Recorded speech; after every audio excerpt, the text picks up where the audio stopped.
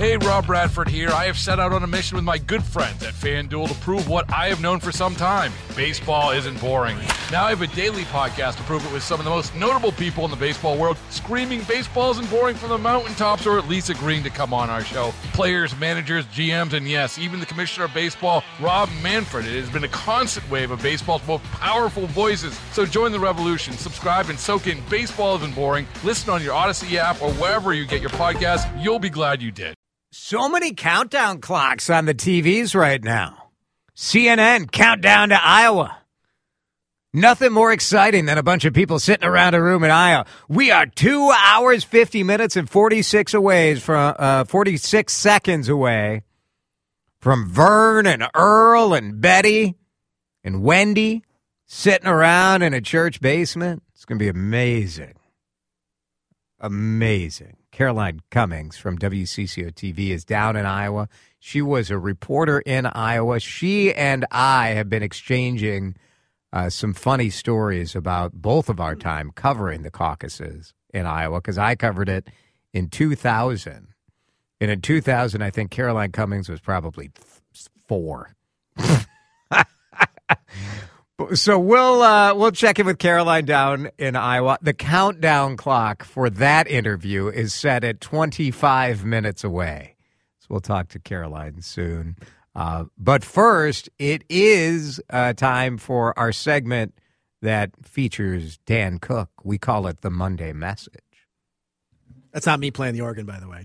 It's me, actually. Was it really? I don't think I can actually lie on the introduction to the Monday Message. I'm pretty sure you just did. I just get struck right down. Dan, the message, and for people who don't know, you are a part-time pastor. Yes. At a local church. Yes. And you are, you got your master's in divinity. I do have a master's in divinity from Bethel Seminary. Mail order. Oh, not from mail. Bethel, not mail order. from an actual from Bethel Seminary. Right. Yeah, from Bethel Seminary. And this weekend you talked about sensing the call. Right. So yesterday I got to preach on a passage from 1 Samuel, chapter 3, which, and I'll give you the thumbnail version of it for those folks who aren't super familiar. Samuel is the last in the line of judges and the person who's going to be anointing Saul as the first king of Israel and David to replace Saul. So he sort of represents this pivot point, a very important pivot point in the history of God's people. And the story in chapter 3 is about him first hearing God's call in his life.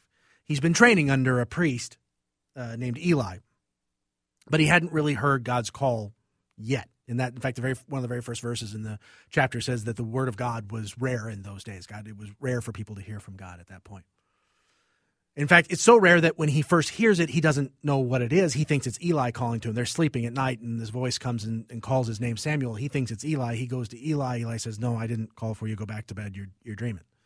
And they do that 3 different times before Eli finally realizes that what must be happening is God calling Samuel. And so he tells Samuel, here's how to reply. Stand up and say, "Speak, Lord, your servant is listening."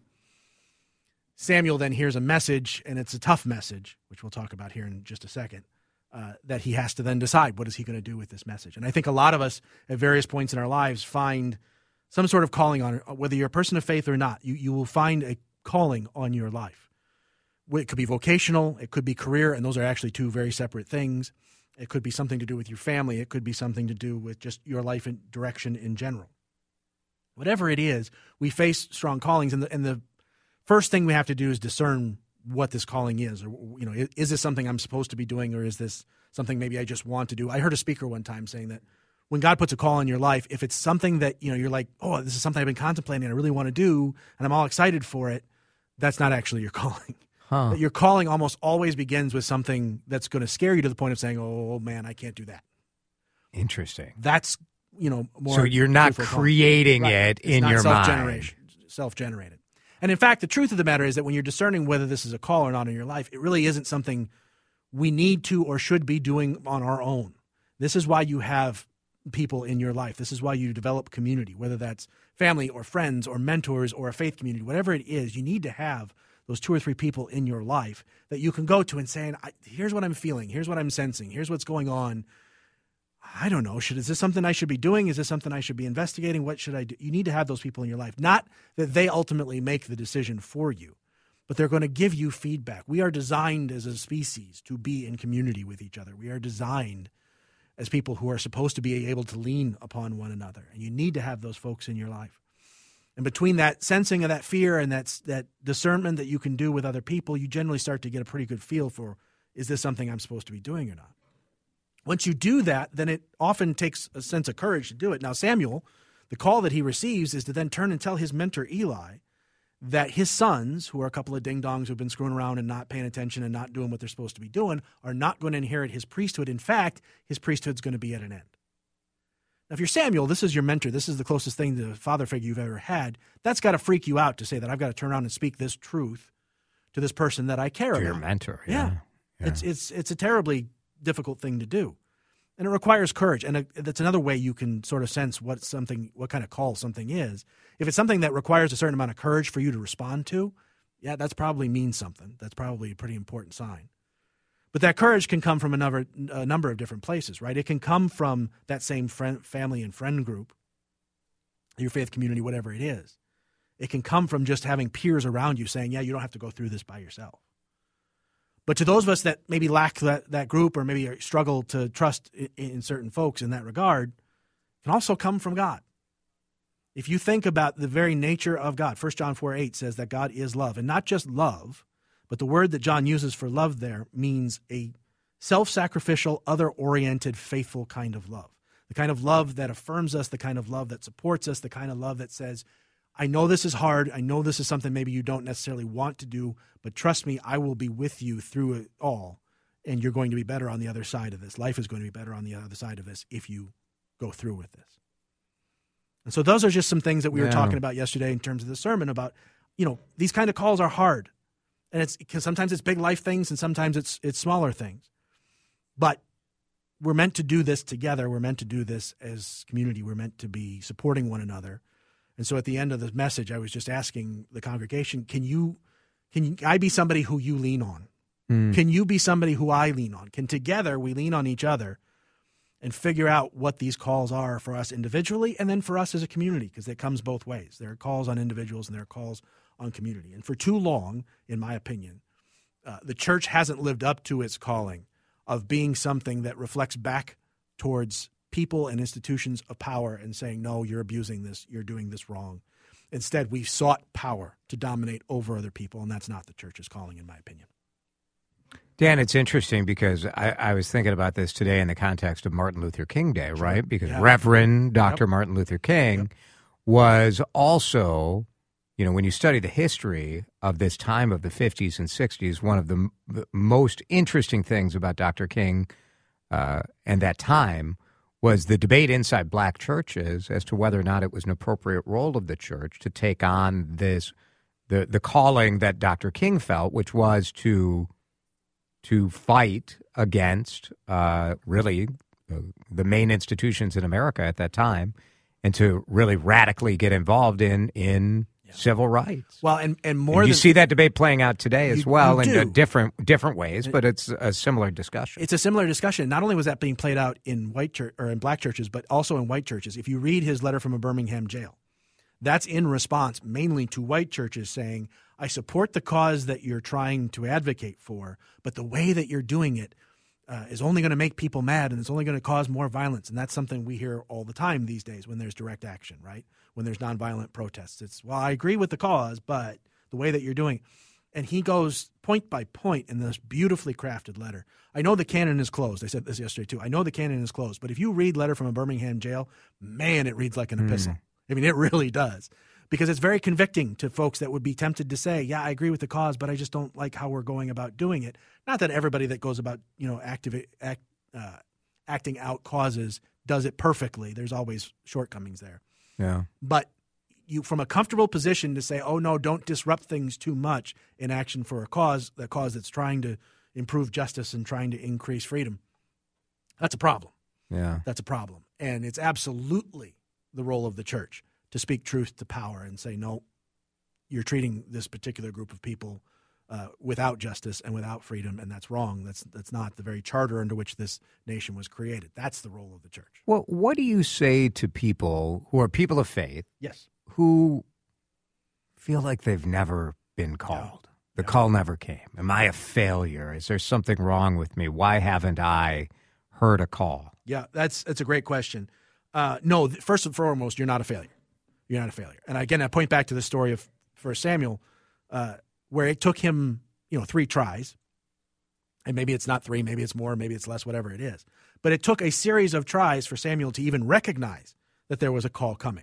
So before you can even worry about what you're actually going to do with the call, you have to actually recognize what the call is. And not all of us are in positions where we're able to recognize that call, whether it's spiritually, whether it's whatever else is going on in our lives. Maybe we're distracted. Maybe we've got other crises that we're trying to deal with. So no, you're not a failure if you don't feel like you've heard that call yet. But again, that's why I encourage people so strongly to form these kinds of relationships, these kind of close community-type relationships, because there will be things that maybe you don't know if it's a call or not. And that's why you got to be able to go to these people and say, okay, is this what's going on? Is this something that I'm supposed to be paying attention to or not? Because, there's all kinds of things that will come at us on a day. We're drinking from a fire hose every day of inputs and stuff, and it's easy to miss things. And so as much of that as we can clear out with help from other people, the easier it's going to be to recognize calls. And then we have to decide if we're ready to respond to a call. I look back, I didn't come to faith until I was in my mid-30s.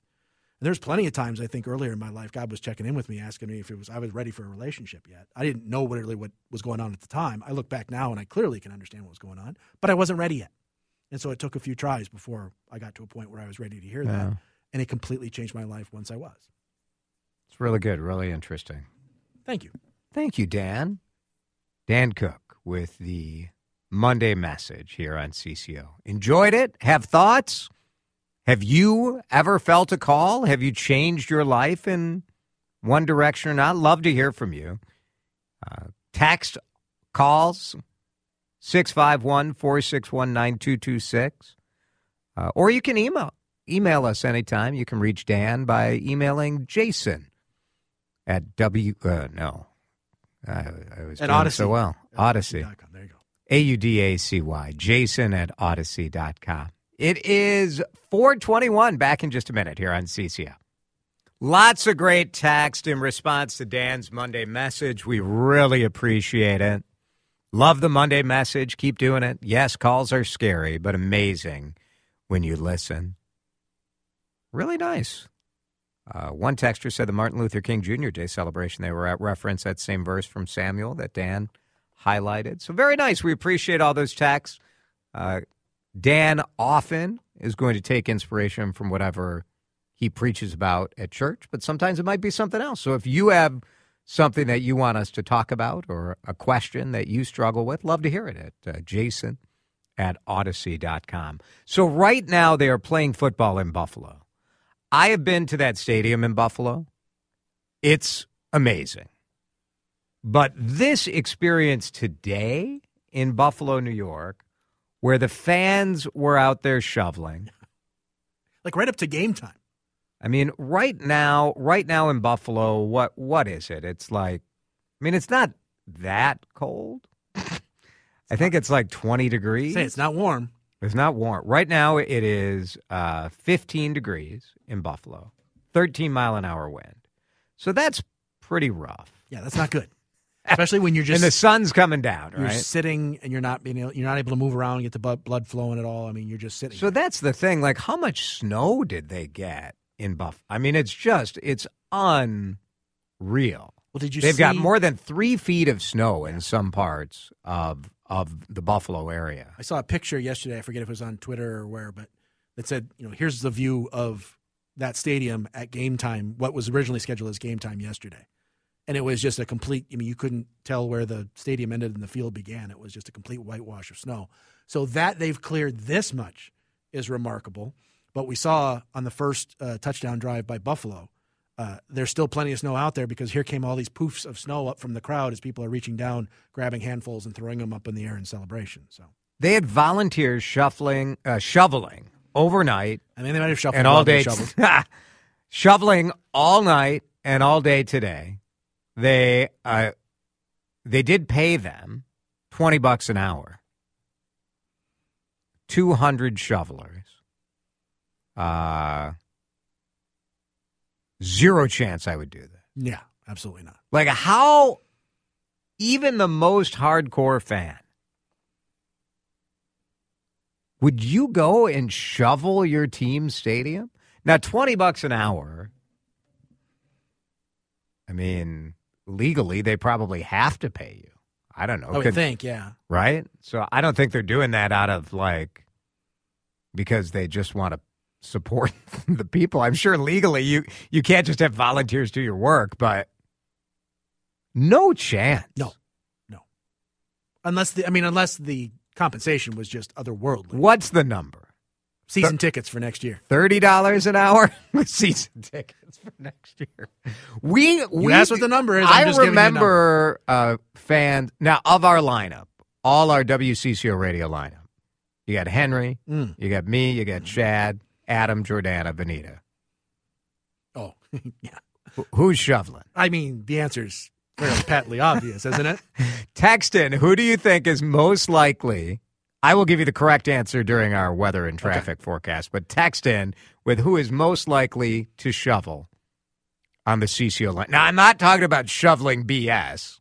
That's a different answer. That's noon to 3. That is clearly noon to 3. Yeah. 651-461-9226. We'll visit with Caroline Cummings live in Iowa, 2.5 hours away from the start of the Iowa caucuses here on CCO. Baseball is in full swing. NBA playoffs are heating up, and your NFL team is gearing up for training camp. Listen to the latest on the teams you love here on the Odyssey app. The biggest sports radio stations in the country, providing unrivaled local coverage of their teams, all in one place. Exclusive interviews with players, coaches, and team executives, streaming live and always available on demand. Stay in the know with your favorite teams right here on the Odyssey app.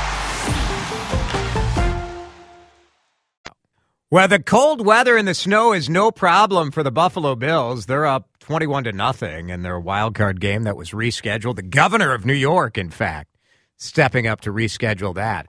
No such action being taken in Iowa, where the coldest caucus in Iowa history is about to get underway. Caroline Cummings from WCCO-TV, the chief political reporter over at Channel 4, was a reporter in Iowa before she came up here to Minneapolis, and she joins us back in her old stomping grounds on the John Schuster Coldwell Banker Hotline. Hey, Caroline, it's good to talk to you. Hey, Jason. Good to be here. I'm coming to you from a quiet place off of the media center where there's over 1,000 reporters from across the world who are here to cover this thing as Iowa kicks it all off here with its caucuses. This is a very strange caucus compared to 2020. We didn't quite know what was going to happen when Democrats decided that they were not going to get started in Iowa.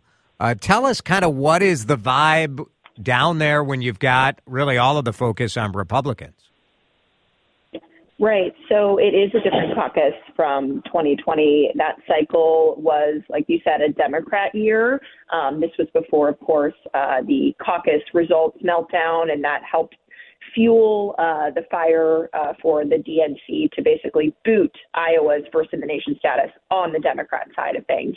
But one of the things that I've noticed that is really different is just that it was kind of anybody's game at that point. Nobody knew who was going to come on top of the 2020 caucuses. Of course, with the results being what they were, I know the Associated Press formally didn't even call it, but it was neck and neck until the end.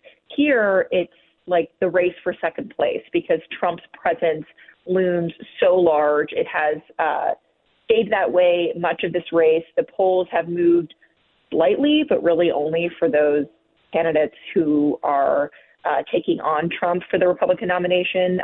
But Trump has really steadily held a double-digit lead. So what I'm looking for tonight is, a good chance that he wins. And the question is by how much? And maybe the weather is the surprise, because that's kind of the conventional wisdom, right, is that Iowa always has a little element of surprise with its caucus. But so far, it hasn't been all that surprising, really, which has been interesting to watch. Caroline Cummings is with us from WCCO-TV. She is in Des Moines, where the temperature is 0 degrees right now. Will that affect caucus turnout? You never know. You never know. And you never know if the polls on caucus will line up to the reality. So that's certainly something you've seen in the past. Polls are, everyone loves to villainize the polls right now, although they've been fairly consistent with, Trump with just an enormous lead. Yeah. And this is important to keep in mind for Iowa Republicans who are the ones who are showing up to caucus. One, context is everything here. Not every Iowa Republican caucuses to begin with. In 2016, about a third of registered Republicans participated in the caucus. So if we're talking about this extraordinary weather factor, will that depress the turnout even further? That's the question. But this is a state that voted twice for President Barack Obama and then swung so hard in the other direction for Trump. And ever since he won in 2016 in the general election, because, of course, Ted Cruz won the Iowa caucuses, his support has only grown. Republicans' power in this state has grown. So this really is, a place where Republicans truly align with President Trump for the most part in larger numbers than, say, New Hampshire, which has its primary, and that's looking to be a closer race between the, subsequent candidates there, the other candidates. Now, Caroline, you covered the 2020 Iowa caucuses. I covered the 2000 Iowa caucuses. I was trying to think, how old... You're really dating yourself here. Well, I was trying to think, how old was Caroline in 2000? Oh, I was 5 years old in 2000. five whole years old on Earth, yes. I didn't know what a caucus was. I was just hanging out with some Barbie dolls, I think, at that era. Al Gore and Bill Bradley and George W. Bush, and none of that meant a dang thing to you in 2000 when I was down there covering that.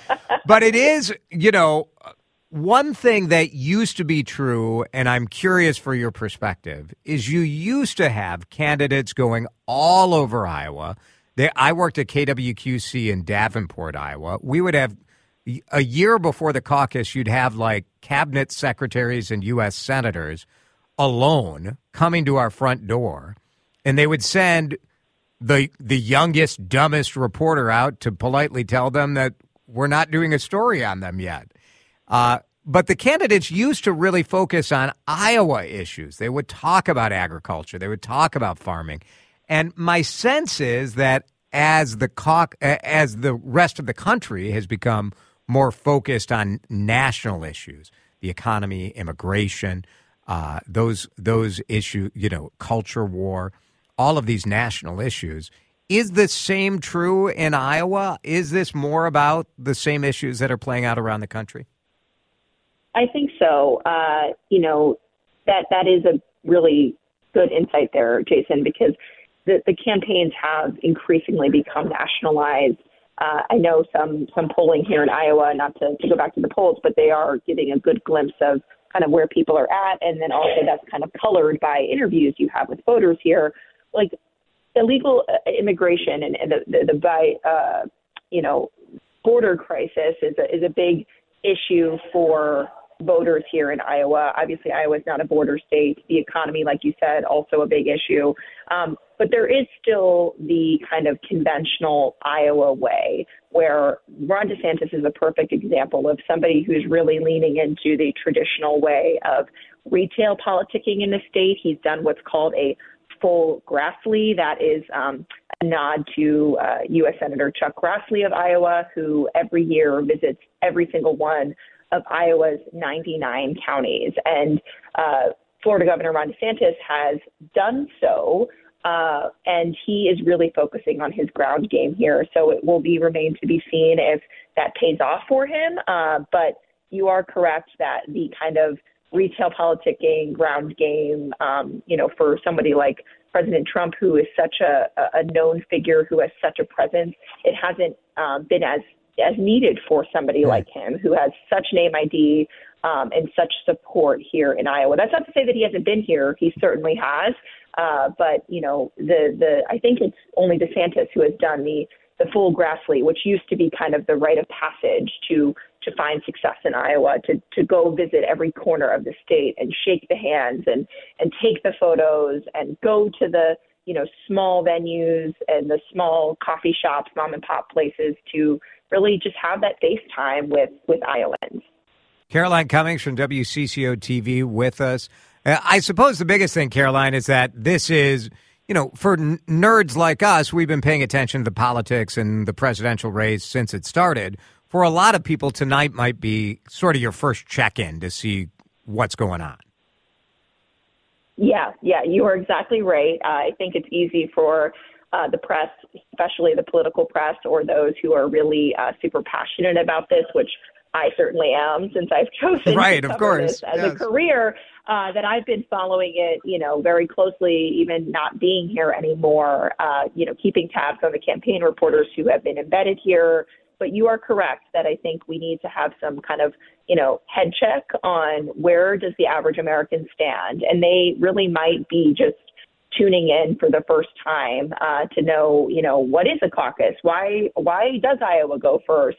Those sorts of things, and really starting to pay attention now. And there's probably still, let's be real, plenty of people who aren't paying attention yet. Sure. They might not until the primary gets to them for the presidential primary, or even when it gets close to like a general election matchup. So I definitely think people are tuning in for the first time tonight, if they're tuning in at all. Favorite moment for you from your days as a young Cub reporter in Iowa covering the caucus last time around? Gosh, there's so many, but I think one that sticks out to me that really just kind of captures the, like the stereotypical Iowa moment is, well, I guess I have two, but this is the first one, is I went to a Pete Buttigieg event. This was in the summer before the caucuses, so summer 2019, and there was a woman who got up and said, before her question, this is my fourth time seeing you, and you just keep getting better. And I just thought it's something that still resonated with me because, Iowans, if you're really engaged in this process and you really care about it, and Iowans tend to wear, the first in the nation status as a badge of honor, that they will go to multiple events. I mean, they will have that kind of access. And so to witness that was really special. Also, I interviewed then candidate Joe Biden solo one time. Normally I did have the assist of a photojournalist, but it was my first TV market job. And I was just like, well, I'm not going to, if nobody's available, I'm going to do it myself. And it was in a cafeteria at Simpson College. And I'm interviewing a former vice president who wants to be president. And I had interviewed him previously at that point. I'd actually interviewed him 3 times, and I'd interviewed every one of the major candidates. So for me, just being able to be on the front lines, first draft of history, as somebody who was 24 at the time, never in my wildest dreams did I ever think I would get to do that. So I was grateful beyond measure, and I still am, for all of my time in Iowa. Hey, I met my fiance in Iowa. That's so right. That's right. That's right. That's really good. Very good. I was telling you this earlier today. In 2000, when I was down there, the candidates often will only do local news interviews. They won't interview with the NBC reporters or whatever. That has changed a bit today. But back then, it was pretty common that they would only do interviews with the Iowa reporters. They still paid serious mind to the local reporters. I mean, I was that local reporter, and I did get to interview all of them. And I think that is a cool place to be when you're, a young and hungry, scrappy reporter to get that sort of access. Because, that access mirrors what these Iowans get, and being able to have that face time with their candidates. But you are correct that there are, it's not reserved only for local. Exactly. Press, but they do still see the value in talking to the local reporters. Caroline, we'll be watching tonight at 10. You get bumped by this playoff football game in the afternoon right now, but Buffalo. Yes, I will be live at 10 on WCCO from Des Moines with an update on where things stand. Hopefully we'll have results by then. You know, of course, last time with the Democratic side of things, we didn't have results for days. Yes. So I'm hoping for turning a new leaf this go around. Very good. Thanks, Caroline. Appreciate it. 4:50. I'll tell you what question I had to ask a former vice president when I was a Cub reporter in Iowa in just a minute here on CCO. A balmy 4 degrees, although it feels like 11 below in Woodbury, Minnesota on CCO. Yep. I had to ask Al Gore if he smoked pot when he was in the Army. I'm 24 years old asking the former vice president of the United States if he smoked a doobie. This was a scandal in 2000. The headline said Al Gore's former drug use haunts him. How much things have changed in 20 years, that's for sure. Hey, Rob Bradford here. I have set out on a mission with my good friends at FanDuel to prove what I have known for some time. Baseball isn't boring. Now I have a daily podcast to prove it with some of the most notable people in the baseball world, screaming baseball isn't boring from the mountaintops, or at least agreeing to come on our show. Players, managers, GMs, and yes, even the commissioner of baseball, Rob Manfred. It has been a constant wave of baseball's most powerful voices. So join the revolution. Subscribe and soak in Baseball Isn't Boring. Listen on your Odyssey app or wherever you get your podcasts. You'll be glad you did.